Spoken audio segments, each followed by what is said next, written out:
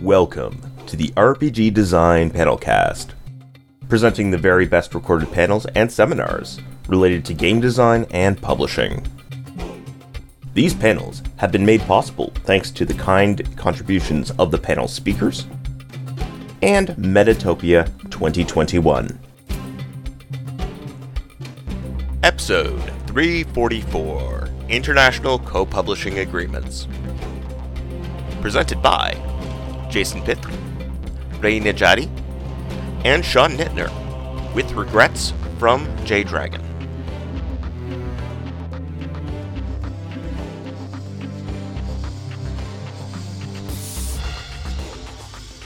All right, well, welcome everyone to International Co-Publishing Agreements with Jason Pitt, Jamila Najati, Sean Nittner, and in J Dragon's absence, I believe there's an adorable cat.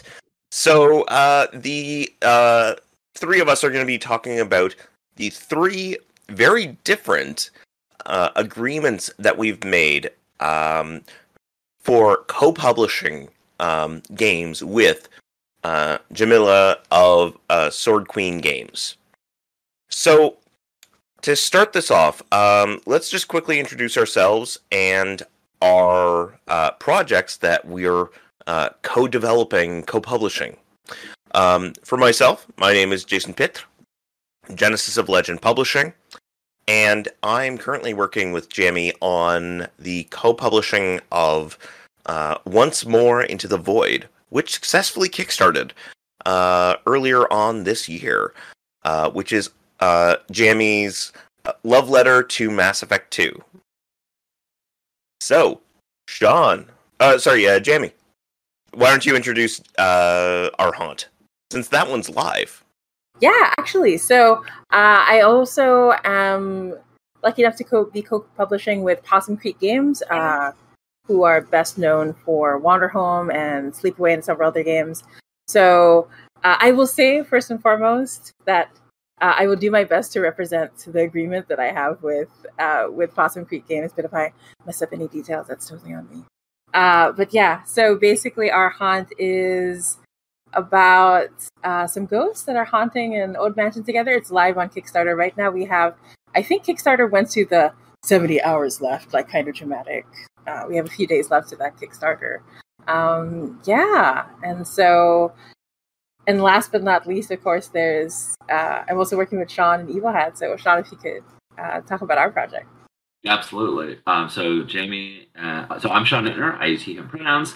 I am the director of products for Evil Hat. And I'm working with Jamie on Apocalypse Keys, which is a game that I personally fell in love with by way of Balik Bayan. So I remember we were talking about Balik Bayan. We were really excited about that. And then Jim was like, I kind of have this other game too. And I was like, hey, let's play it. And we played it. And I was like, oh my God, Jeremy, can we have this game? Please. Can we publish this game?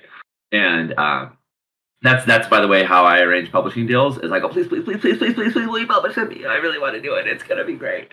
And so Apocalypse Keys is a game about, and Jamie, I love the idea of presenting your game and you getting to tell me whether I did it right or not.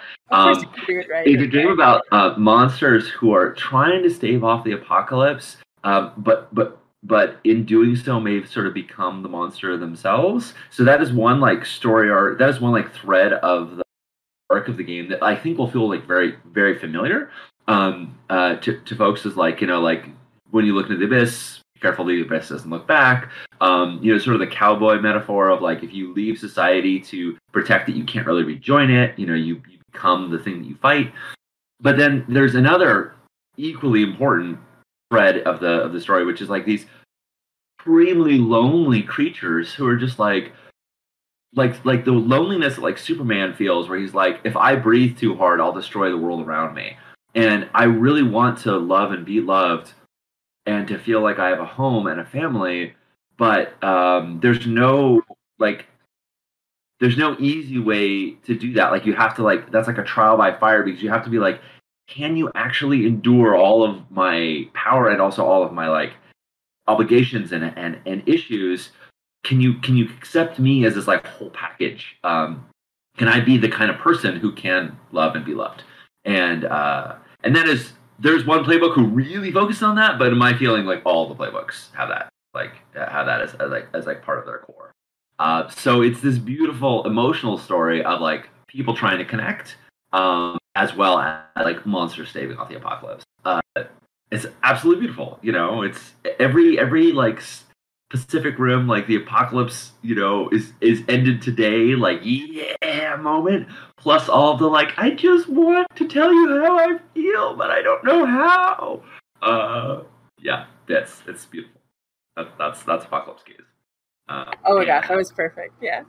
Oh, excellent! But glad I captured it right. And yes, if folks are in chat, Jason just posted. Hit us the questions. We'd love to. I mean, we'll go over our individual sticks, but like we'd love to know what you're learning as well. So yeah, as Jason said, we have a bunch of different agreements and different ways we approach this. Jason, do you want to talk about how Genesis Legend and Jammy working on Once More in the Void? Yeah, thank you. So a key thing to note is that Genesis of Legend Publishing is just starting up the process of co-publishing with other designers and publishing studios. We're relatively new in that domain. We've been around for a decade, but typically it's our own in-house projects. So this was an interesting challenge. The way that we arranged it was Genesis of Legend Publishing is handling all of the core publishing tasks. These include establishing the Kickstarter campaign, monitoring the Kickstarter campaign, including dealing with comments and backer updates, etc., setting up the budgets, coordinating printing and all contracts and all budgets, and generally, we were on the forefront of the marketing side of things. So our job was to give Jammy as designer the space to work and to design his game to the best of his abilities. By contrast, Jammy was handling all of the playtesting, all of the game design, all of the writing, and was working with our consultants, Avery Alder, who has provided a ton of brilliant feedback, as well as working with our in-house editor to review and revise the text to get that in place. Now, I'm also providing some assistance. We're doing some joint review, talking through problems, etc.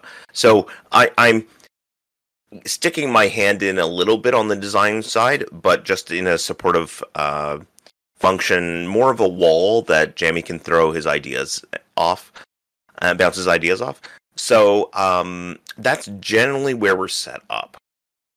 Now, the way that we handled the compensation is rather interesting, and I think that one of the reasons why I wanted us to have this panel was to show that there were a variety of different models that work well for North American publishers to work with and support, particularly designers from the Global South and designers from areas who are underserved for things like Kickstarter as a platform, distribution, etc.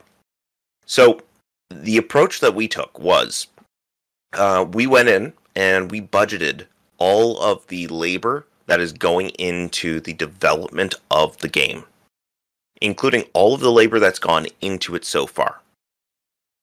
We broke it down into a number of days worth of work for each of the individual components. So we've got, I think we had something like 12 days worth of writing work that Jammy had already completed. And then we had a standard payout, standard per day rate that was paid out to everyone who was working on the project based on the number of hours worth of labor they were putting into it. And we paid that out immediately upon receipt of the Kickstarter funding. All of the remaining money was kept aside for the printing, the shipping, and the potential profit. On paper, the approach was that Jammy would get 80% of the profit, and Genesis of Legend would get 20%. And as part of this agreement, Genesis of Legend waived all but $1 for the publishing tasks, out of recognition of a number of factors. I mean, a good part of it was Genesis of Legend Publishing is using Once More Into the Void as fantastic marketing and something that fills our publication schedule. So that gives us a lot more space. It's been dramatically easier on my end because for this project, I didn't have to work. Oh, and Jammy's also doing the layout. So I didn't have to do the writing. I didn't have to do nearly as much of the design work. I don't have to do the layout. I don't have to do the art direction. So it's dramatically easier on my end, coming from the perspective of someone who's normally done everything. So it's been easier, and it worked out fairly well that way. Now, on other projects, taking the 20% of the net profit at the end of things would be reasonable, but I didn't think it was appropriate in this context. So hence why we reduced that down to $1 of token compensation for that. Now, the interesting bit that I think folks might want to model is I also have gotten the ability to purchase print copies at cost from Jammy from the print run for use for sale through distribution. So I am given that Jammy doesn't have an extensive set of distribution partners, I'm buying copies from Jammy and then selling them into distribution. This means that I can purchase exactly the number of copies that I need, and I'm getting all of the economies of scale. So that is actually going to be where the profit is coming in for my business. I was just going to ask Jason, so that means the split is off of the Kickstarter proceeds, but going forward, you're going to be buying books from Jammy, and then that's where Genesis Legend will get the profit. Is that you're going to mark, because you'll buy those at cost and then mark those up and sell them. Exactly. So Jammy's getting all of the remaining copies, print copies, and is getting 100% of the PDF sales. But I'm getting the distribution sales functionally. With the exception of IPR, who we're going to be working with for warehousing and whatnot. That's where Jammy's remaining stock is going to be going. So people will be able to buy via IPR at support Jammy. But for the big distributors, I'm going to be working with my partners in Blackfire Entertainment, Aetherworks, ACD, Universal, and probably a couple others to get things to work out. Spiral Galaxy, yes. So I'll be pushing the products through those channels, in a way that doesn't detract from Jammy's profits. Because I am buying these copies at cost, it's functionally allowing Jammy to also get additional economies of scale. Because it means that instead of printing 1,000 unit print run, we can push that up to 1,500, 2,000, or higher, by virtue of the fact that we're going to be able to push a lot of that product through distribution. So that is the model that we've generally taken, and we're still partway through the process. The other key thing to note is we are paying for all of the expenses before we have any profit. So right now we have a very healthy nest egg. That is a very healthy nest egg before printing in a world with limited paper and shipping, where container ships are lined up 4 weeks deep and are occasionally lighting on fire. Where are you printing out of, Jason? Are you printing out of China? We're not printing out of China. Okay. Because, oh boy, no. Yeah. Also, we don't have high enough quantities to warrant printing out of China, even if that was a safe option these days. We had a very successful Kickstarter campaign that was around $40K US, which for my little company is very successful and is the biggest that we've pulled off. But it's not at the Avatar, we need to print in China because it's literally impossible otherwise. We're probably talking right now. I'm thinking maybe around a 2,000 unit print run kind of thing. Are you domestic? Sorry? Are you domestic then? Are you in the US? So yes, we're domestic. But the question is, what domestic are we talking about? Oh, right, because you're in Canada. Sorry. I'm in Canada. So I'm doing all the analysis to determine if I'm printing in the US or printing in Canada, because that also is wildly variable for a number of reasons. We have different labor conditions here in terms of we've got less labor shortage. The Great Resignation hasn't happened to the same extent up north. Yeah. Our paper availability should theoretically be a little different. But then again, there's cross-border shipping.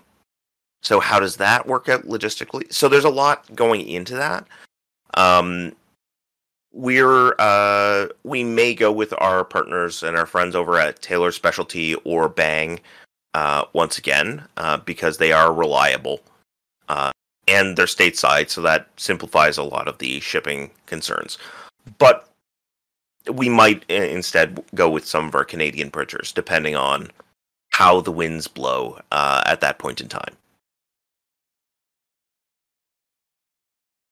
But it's an interesting challenge with two people from outside of the States recognizing that almost all of the audience are in the States.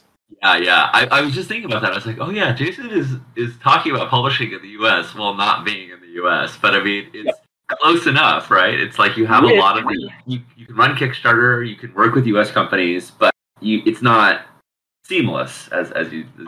No, which I discovered because if I want to export product from the U.S., yeah, the exporter of record has to be an American company. Good to know. Yeah. So I was exporting one of my products, SIG City of Blades, available now. Seriously, it's awesome. It's Planescape meets Blades in the Dark. I mean, yeah, how can you go wrong? But I want to hear how things. Yeah, so awesome. I was shipping to Australia. I'm in Canada, so I couldn't export it to correctly to Australia. So, yeah, challenges. No. I've eaten up enough of our airtime. So, any comments, questions, clarifications on this front? Jamie, is there anything I missed? No. I think that was like an excellent breakdown of how things are going. So I'll talk about things from Possum Creek Games once again. I'm going to do my best. And also I want to maybe give a brief introduction. I realized because I was so nervous I didn't properly introduce myself. I forgot to say that I'm from the Philippines. So that's also part of it. So for those who don't know, there are many people from many countries that can't have access to crowdfunding things like Kickstarter, Indiegogo, all these other things. And so Kickstarter is something that I can't access by myself. And so if it wasn't for being able to work with Jason, Sean, and Jay, then, it wouldn't be a thing. And another thing is that even if I had the means to we don't have a lot of print on demand things here in the Philippines. And even if we did, the number of people who are into RPGs who would buy these games are super small already, right? And we all know they're mostly playing or aware of D&D. So the ones who are aware of indie games are even smaller. It's very, just to put things into perspective, a local convention here for TTRPGs, I think at one point we hit 150 people and we were like, oh, wow, that's huge. These are big numbers, right? Compared to, so I cannot fathom the thousands that show up in American or Canadian conventions. But yeah. So anyway, with that in mind, with Possum Creek Games, what happened is, so what is really interesting was Possum Creek Games, Wanderhome did so well. It did such a fantastic job on Kickstarter beyond what Jay and Ruby were expecting initially, that they started to think, oh, maybe we can start working with other people. We can start publishing other indie designers. And so I was approached shortly after Wanderhome funded. And it was actually Jamie who was Jamie looked at all of my games. And this is something that helped me as a designer is, well, I don't want to encourage people to write as many games as I did, but I do have a catalog of 40 games, 40 plus games, so that people can take a look and maybe impressive catalog. Yeah. So it's not a coincidence that you have gotten 3 separate publishing offers. You kind of gave us a wealth of games to choose from here. Yeah. We each chose games that aligned with our personal brands, our company brands. Yeah. Right. Yeah, and I think that's also what helped is that I've made a lot of games with a lot of different genres and topics with a lot of different systems. And so I think and mostly that was because as a designer, I wanted to grow and really push myself and really experience as much as possible. But that really helped me draw the eye of different publishers and people, I want to say. And yeah, so Jay looked at Arhant and felt and once again, it's what Jason said, it fits very well into what Possum Creek Games is doing in terms of found family, in terms of this nice mix of cozy, creepy, and things like that. So basically, it was Jamie who suggested Arhant, and from there, actually, Jamie was if we'll just publish it as is, and I was oh no, I want to make a second edition, and I want to because I've learned so much in the past. So, unlike my relationship with, well, I don't want to go into too much into the examination at this point, but basically, Jamie was a little more hands off, and it was up to me how much I wanted to redesign Arhant for the second edition. So the agreement that we have basically, and I'm pulling things up right now just to make sure, is so there was an advance against future royalties in the amount of $1,000, and then originally we weren't going to go to Kickstarter. Originally, it was meant to be because it's a smaller game.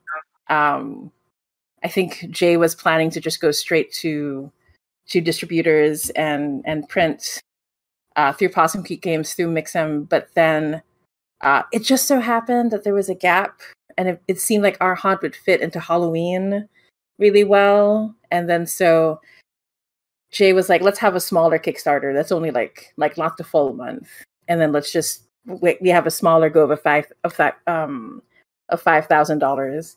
And so we funded in 30 minutes, which is really wild. Thank you so much to everyone who's supported Arhant. It's just really great. But yeah, so basically Jamie asked me first because the agreement wasn't to go to Kickstarter initially, but then so once we went to Kickstarter, then basically the publisher agrees to provide the author with 50% of all profits from the Kickstarter campaign.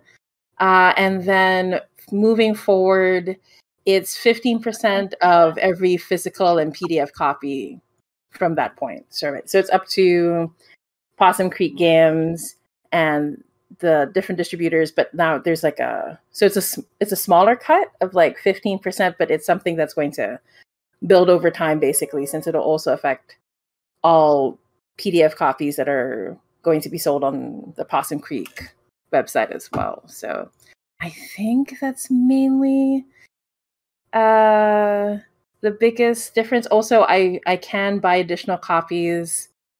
And I also have to mention that another interesting thing was the merchandising, because that was something that Possum Creek Games is experimenting with, like really pushing towards the merchandising, which you can see in our haunt. So we have like glow-in-the-dark t-shirts. I suggested the glow-in-the-dark part. Nothing else. That was my only contribution. I'm just very proud of the glow-in-the-dark part.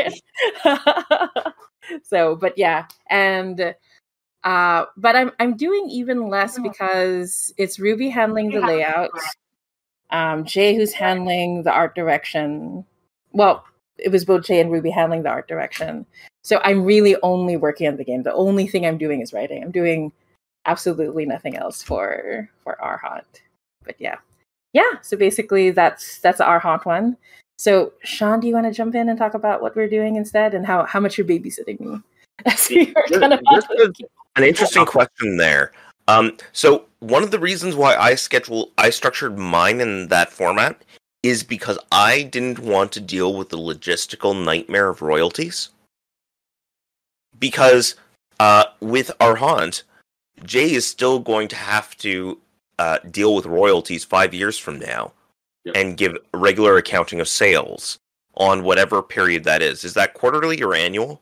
Quarterly. Quarterly. So, which is perfectly reasonable as a thing to do, but that is additional work that I didn't want to do as a publisher, which is why I set it up as a fire and forget, where all of the long-term stuff just goes to you. You just get that. And I just get the upfront burst. And then everyone's happy and there's less accounting. So that was an interesting compare and contrast. So in terms of the profit, is that after expenses for printing and shipping? Or is that for, like, here's the Kickstarter. You get 50% of the Kickstarter? Ooh, yeah, I think it's 50%. Let me double check. 50% of all profits from the Kickstarter campaign associated with the project. Yeah, that makes sense. You couldn't give 50% of the Kickstarter, but you don't have 50% of the Kickstarter. You know, you spend more than 50% on all the expenses of making the game. Yeah, which is why I was curious. I mean, it would be wow. So this is so cool, because I was like, when we got on the beginning of this panel, like we had a few minutes, like tech check. I was like, hey, Jamie, how similar are the agreements? And he was like, they're totally different. And I was like, I don't think they could be that different. And now I'm listening, I'm like, whoa, they're totally different.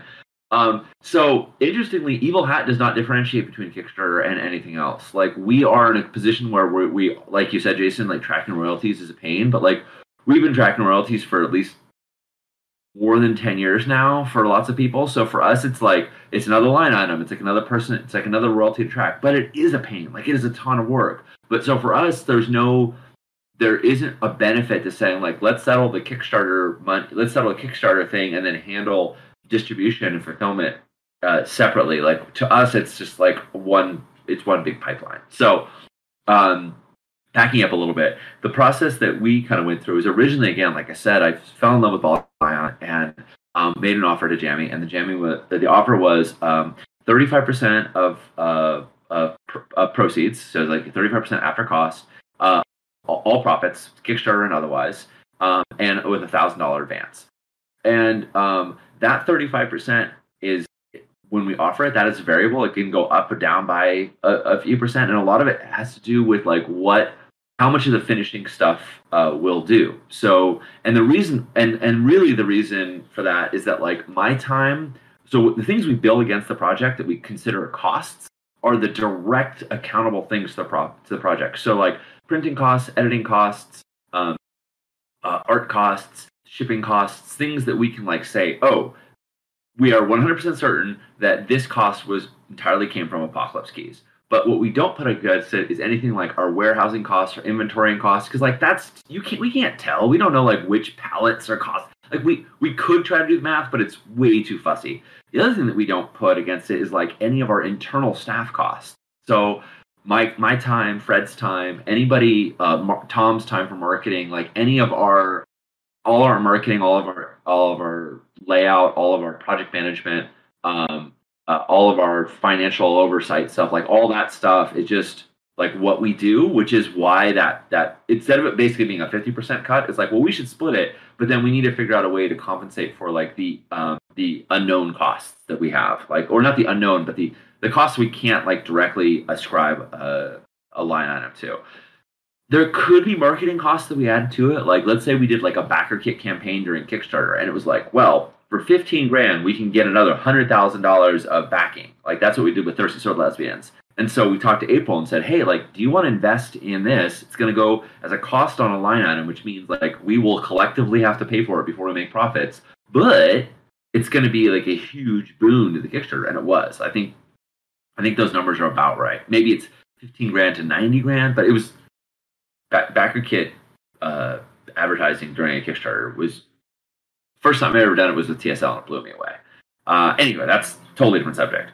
So our approach is that Jammy brings the game, and you brought an amazing game, and it's fantastic. And then I would say like we take it from there, but we take it from there very much as partners, like very much together. So we brought on Avery as a system consultant and she gave a lot of feedback. Then we arranged a public playtest and set up a Discord server and all this playtesting, which was actually like really tough. Like it was tougher because a lot of folks for lots of different reasons didn't get the game. I feel like it was something where like the playtest feedback we got was really, really difficult to parse, and because it was like, hold on, what is it you're trying to do? Like, what game are you trying to play? And so it was a lot of both like mental labor of figuring it out and also emotional labor of being like, I can't read another 5-page bit of feedback on like why something. Anyway, so we handled the playtesting together. Then now we're working together to do revisions. And this is not true of all games. I don't always get this personally invested in games. A lot of games I'm the project manager. In this particular game, I'm also the developmental editor because I love it so much. And so I've been not that I don't love all of our I love all of our games. They're fantastic. But like this one just really, really clicked with me. And so Jammy and I, what he has called the babysitting, which is absolutely a lie. It's the privilege of getting to work with him on the development of this amazing freaking game. Are working on it along with another design consultant, and so we'll go through all of the revision process, and then at that point we'll have our editor. We'll hire an in-house editor to edit it, mark it up. Then Fred will do layout. Then we'll bring our art director in to divide the art. And the entire time, Jammy, you're not responsible for doing the work, but there's a constant consultation. It's like, what do you want? What's your ideas for the layout? What's your ideas for the art and all that stuff? And in fact, when we do art development, the creator is like, they're writing shotgun with the art director the whole time. Like you're CC'd on all the emails, so you'll see all the orders before they go out and all the sketches, etc.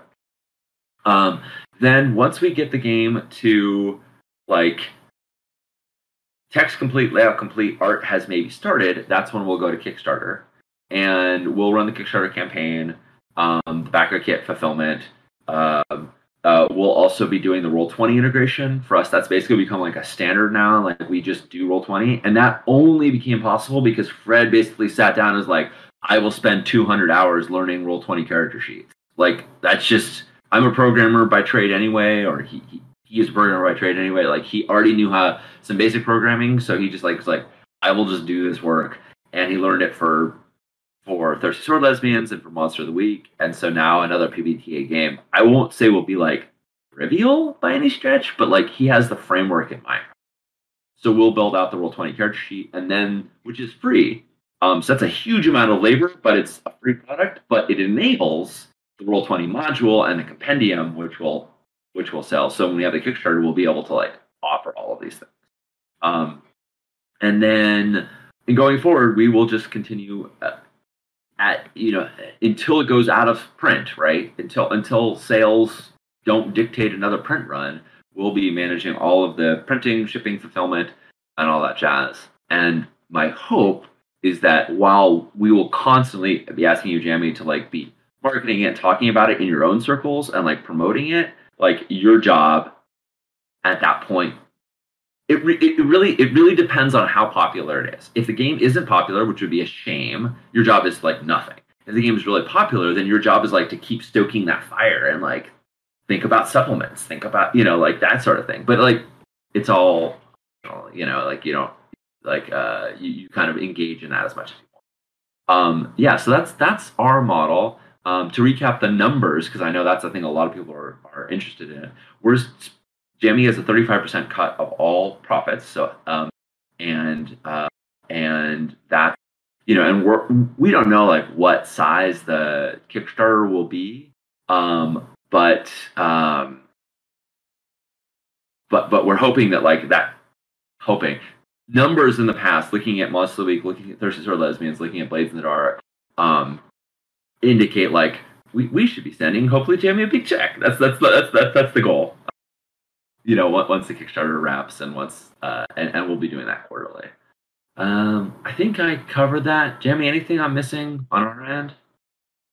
I think like something to note is like with each one, like it's such a different scale. Like I'll say Arhat is the smallest game. Once More Into the Void is a little bigger than Arhat, and then Apocalypse Keys is like the chunky kaiju, the chunky boy, right? And so I think it really is a difference in scale. And so but basically I think you covered everything, Sean. Yeah, I'm already starting to think of like comparing and contrasting the differences. Yeah. But yeah. So a question for Apocalypse Keys. In terms of scale, I'm guessing that you're looking at six figures in terms of what you're expecting out of the Kickstarter? Yeah, I mean low six, like six figures, but six figures. Yeah, like I'm thinking, like if we look at our history of our last several Kickstarters, Thirsty Sword Lesbians blew us out of the water. We were hoping for like 150, and we hit nearly 300. That was fantastic. That way expanded beyond there. But like Fate of Cthulhu hit just under. It was like 90 something. And our previous Fate games were a little lower than that. So I think we're going to be at the like level of excitement with a PBTA game with Jamie, like Shay as a designer. I think like either just under, like in the 80 to 90 range, or just over. Like that's my hopes. And I kind of don't like saying that, because then you put out a goal and be like, the goal is 15,000 or 20,000. People are like, what do you mean? Because there's that like Kickstarter math of like, well, what's your goal, which is the absolute minimum you need to like proceed, and then what is it you're hoping for? Like, what do you think it could do? Yeah, so I would love to see this be at 100 grand, and if it exceeds that, like, woo, but like that's where I'm envisioning it. Right. So one of the reasons why is My Little Press has been doing a terrible job at compensating our internal labor. So we budgeted for the labor of all of our internal resources up front as an expense, specifically because we are not good at paying our internal staff. Internal staff being Jason primarily. Whereas you've rolled that into your profit margin because you can't differentiate it between Apocalypse Keys warehousing versus Blades in the Dark warehousing, which makes sense. So I found that was an interesting difference, and I think it's largely because we were treating our internal staff like contractors because we aren't paying our internal staff salary. And So I yeah, pay ourselves a salary, and it's not a big one. Like I have a day job. Like I don't, right. you know, to anyone who's looking at this being like, so how do I get rich publishing TTRPGs? I don't know the answer to that question. But yeah, we give ourselves a salary, and so it kind of like I'm like, I know I'm getting covered. I know that like I'm not worried about from all the sales in all of our different channels. Um, uh, I don't have to worry that like, well, if this one game does particularly well or poorly, will I be able to pay myself a month? But like that is something that we can say just simply because like we've been doing this for a really long time. Like I think Jason, I think we've got 5 or so years on you, and I really think in those 5 years, like you will also see as you continue to run publishing, like more ability to just hopefully give yourself a salary. Hopefully, just be able to the point where you're just like, I'm doing all this work all the time. I don't know whether it's for this game or that game, but like Genesis Legend is just going to pay me because I know I'm doing all this work, and it still won't be worth your time as a publisher. That's the one thing you always do is you always undercut yourself. You're always like, well, someone's not going to get paid here. It's going to be me because that is the only ethical choice. But we've had lots of gaffes where like we had a horrible mess up with the print run on TSL, and we just ate it. Like our printer covered some of the costs, but we just covered the rest. We didn't push any of that to April because that would not. It's not her fault. Not anything she has any control over. It's not anybody's fault. But like I totally get as a publisher, you have to like cost. But I hope someday you're just like I'm giving. Yeah. Yeah, I am absolutely 5 to 7 years behind Evil Hat. Yes. So we just recently got our second in-house resource. Nice. So we have our in-house editor now, Christopher Rothwell, who's fantastic. He's a new editor, but he's very nice and very skilled. So we got some questions in chat. Yeah, we absolutely have some questions. There is a growing up stage. My little company is at the point where we now have enough cash flow that we can do development on future projects sustainably. We have enough flow to be able to work on things later on in the pipeline without having to rob from Peter to pay Paul. All right. So questions. Yeah. Sending a big check over. How have you found dealing with handling payments and taxes internationally? Oh, good God. Yeah. I will say I had to tell Jason, could you please send the money in installments because PayPal will punish me for being a Filipino, right? Like if I get too much money in one go, PayPal will be like, oh, you're from the Philippines. This is really suspicious, right? So I can't get like huge chunks in one go, but then that means that the fees and stuff eat more into it. But it's the only way I can make sure. Because one time when I got paid for what I did with Wanderhome, and it wasn't, I mean, it was a pretty big amount, but it wasn't that big. PayPal just was like, no, you're now suspicious. We're going to shut down your account for 3 weeks. And you're going to have to send us all this paperwork. So it took me like a whole 2 months. And the whole time they were like saying, but we're not sure if we're going to open it up again. So I was really at the point of like where I could have lost everything that was in the account, right? So, yeah. So that is like a thing. But so far, all I have access to that's easy to work with is PayPal, because anything else with the banking stuff is just like still kind of a nightmare. Like it's so stressful that I wanted to start talking Tagalog, switch to a different language. But yeah. So it's definitely a thing. But PayPal is the best bet, but I have to do it in installments. We also use Wise, which used to be called TransferWise, and Wise actually has a smaller cut than PayPal in terms of the currency. They do about a similar currency exchange, but they take a smaller cut. But it's such a pain to set up. Like TransferWise is one of those things where if you don't have everything, just like the bank address, the bank account number, the routing number, like every single detail. They say, oh, you can just like send to somebody by their email, but that's only true if they're completely set up on their end. And we have had so many times we've sent money over TransferWise and it gets stuck in limbo for a long time, and then they bounce it back to us. And so we will use it for international payments because Evil Hat makes international payments like not just in royalty checks. We make them to artists and like we make them all the time. And PayPal is by far the preferred method. And we just eat fees. Like whenever there's like a transfer fee, it's never enough. Like it's anywhere from $5 to $30. And like, yeah, that adds up, but like it doesn't add up to be enough that we're going to like we just consider those like cost of doing business fees, right? Those are transactional fees, and they're just frankly worth it because it works. Like with the exception of sometimes you can't send money. Although we sent huge huge payments via PayPal to Michael Sands in New Zealand, and because it's New Zealand, versus the Philippines or versus other countries, like that hasn't been an issue. Those have gone through, and I'm hoping, Jamie, that like. Now that you've proved you're you, maybe in the future, but like I don't know. Do you want to risk it? Do you want to risk the like? Yeah. Because like it was so heartbreaking when the Wanderhome problem happened because I had been getting regular payments through Itch.io and Patreon and commissions up to that point, and I was like, and now you have a problem, right? Like it feels kind of like random, but I haven't had problems since then. So hopefully, like it'll just continue to improve. Kira said, I've received national payments via direct bank deposit, most recently in Italy.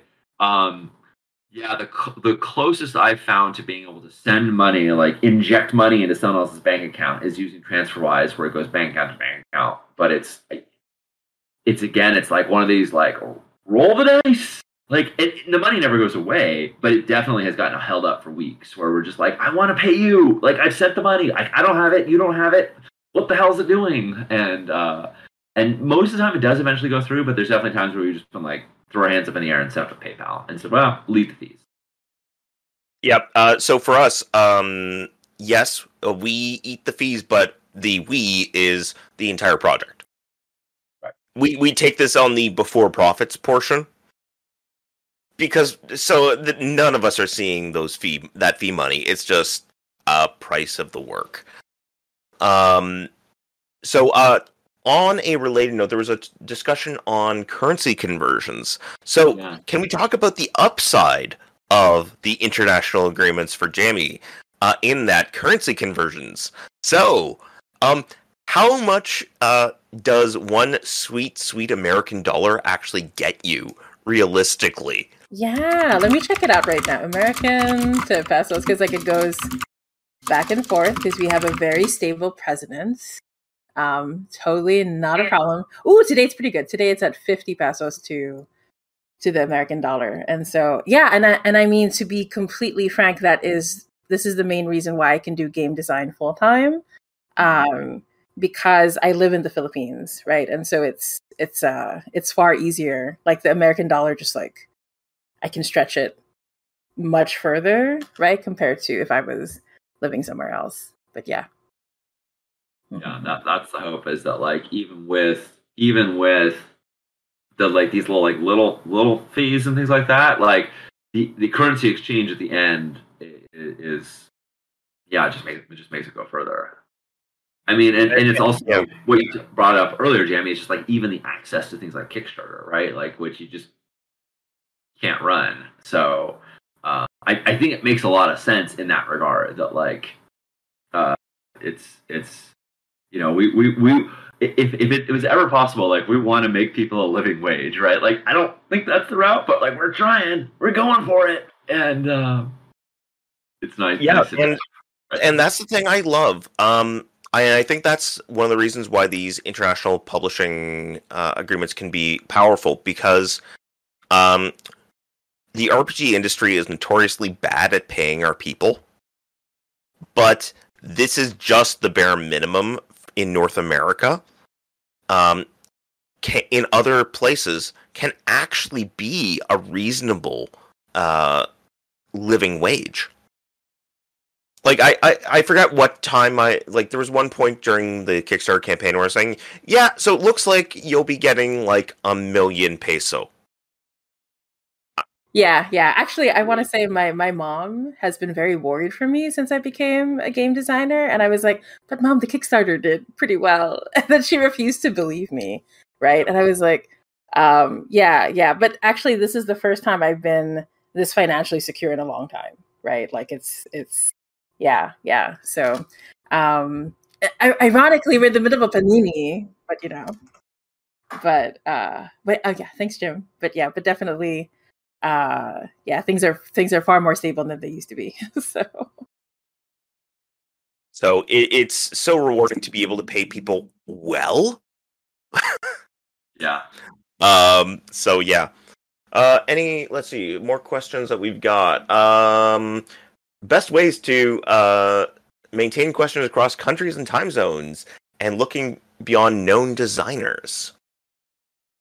Yeah, I mean, I think those are two. Can you hear me? I just switched headphones. Yeah. Okay. I think those are two really, I don't know, very different questions and very big ones. But we got 9 minutes, so let's dive into them. I mean, time zones is one of those things where I feel like the advantage is, and Jason, you tell me if this is wrong for you. Like, the advantage is that most of all of our publishers are people who are like, we're publishers with day jobs, but also like B with like, we're not working 9 to 5 gigs when we're publishing. Like, Evil Hat is entirely remote. We're entirely like, I work on stuff at 3 in the morning or 10 at night or 7 in the morning. Like we can be flexible. So I have lots of meetings with Jamie in my evening, his morning, and sometimes we do vice versa. Sometimes every once in a while, I'll get up really early and they'll be really late for you, Jamie. But I've definitely, I think across all time zones, there's always some time slot. What I found is the trickiest is when you have like multiple time zones. So sometimes I've tried to arrange a meeting with me, someone in the Philippines, and Fred, who's on the East Coast, and I'm on the West Coast. And it's like the only time really that works is like 7:30 in the morning for me, and then like that works across all the brackets. But a lot of it is just like the fact that we're small enough to kind of be nimble and just sort of work with time zones. And, our co-publishers are also willing to get up early in the morning or to get on meetings. We've definitely had times where we're like, okay, we're here. We're ready for the meeting.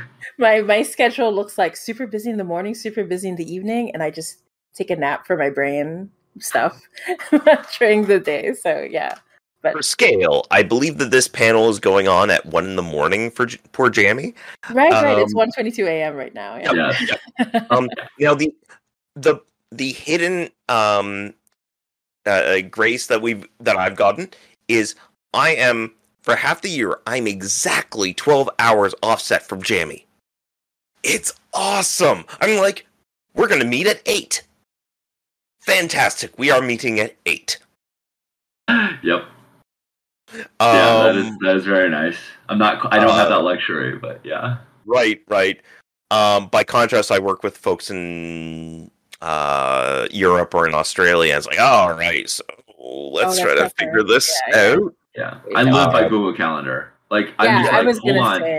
We agree on a time, but we'll really know if we agree on that time when I send the calendar invite, because then it's localized and we all know what we're talking about. And then we can go, oh, wait. Sorry, I forgot. We're more different, we're more farther off. I think the next part of this question, though, is looking beyond known designers. Like, that is an extremely important element.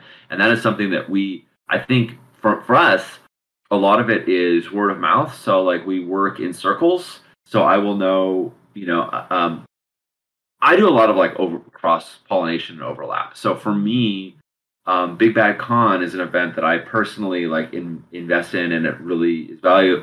I think it has a ton of value, but it's also a place where like I get to meet tons of designers and gamers. So it's this thing where like, as being someone in this industry, we always wear a bunch of different hats, and you try to employ as many of those as you can to meet people in as many different spaces. And so sometimes that's, well, I go to conventions, or I post a convention, or I, do these other sort of networking things to kind of keep reaching out to people and reaching out to people at all levels. It's not like, hey, I'm this new hotshot game designer. It's like, hey, I've got an idea for a game. Oh, let's talk about it. Maybe a year later, like, hey, I have a pitch for it. That's literally happened many times. Right? I've talked to people who are like very nascent, and we kind of get like the ball rolling. And then later on, I see it when it's come further along. But then there's also like working within circles of like, once somebody's getting published or whatnot, like they can be like, hey, I know this person, my friend did this, right? So there's like these growing circles of connections that we hope to just keep building a bigger and bigger bridge to make that more accessible. But it's inevitably, it's some level, it's about making that connection. So you don't have to be famous, you don't have to be well published, you don't have to be known, but you've got to have like some kind of connection, which could be social media, could be attending a con, could be working with someone, like partnering with someone else who is more connected. But ultimately, like, we have to know someone's name before we connect with them. So there's a lot of work, I think, that all of us, sorry, I'm talking too much, all of us put into trying to do that, to try and really broaden our circles.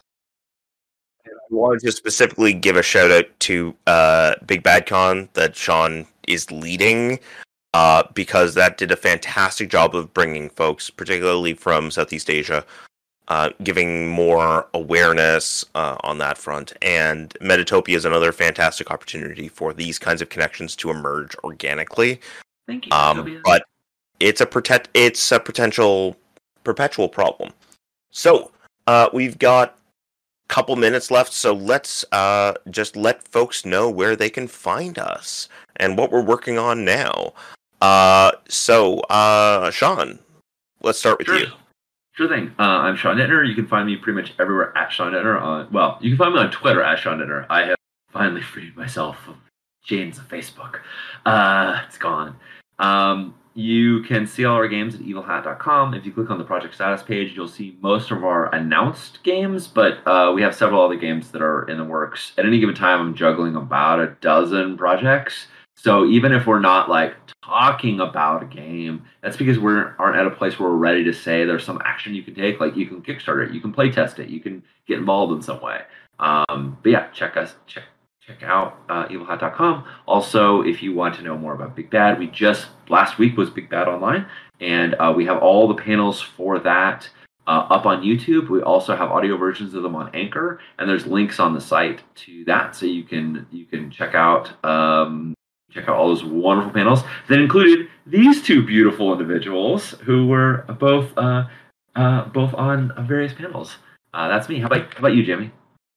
Yeah, so hi, I'm Jamie. My pronouns are he, they. Thank you so much for everybody who joined us. I'm working on a lot of things, like everybody here, right? So my biggest projects right now are Apocalypse Keys, Once More Into the Void, Our Hunt, Void Walkers, which is a role exclusive, a couple of Brinkwood games.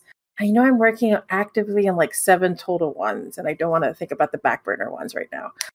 But yeah, and so you can keep track of my stuff on Twitter at Temporal Hiccup. You can support me on patreon.com/StoryQueenGames. My patrons do help out a lot to keep things stable as well. Yeah, so that's basically where you can find me. I too have freed myself from Facebook, so it's just Twitter and Sailor Moon GIFs for me. How about you, Jason? Right. So Jason Pitt, he, him, at Genesis of Legend on Twitter, genesisoflegend.com, or .ca if you want the CanCon. We are working on Once More Into the Void currently. We just released SIG City of Blades for planar fantasy heist action. And we're working on a few other products, such as Songfall Survivors, our first expansion for After the War, and Fate of the Galaxy, which is currently under a heavy redesign because playtesting, it's powerful and fickle. All right, so with that, we shall let you all be. Thank you very much for joining us. It's been a pleasure. Thanks, everybody. It's been great. Thanks all. Thanks so much. Ciao.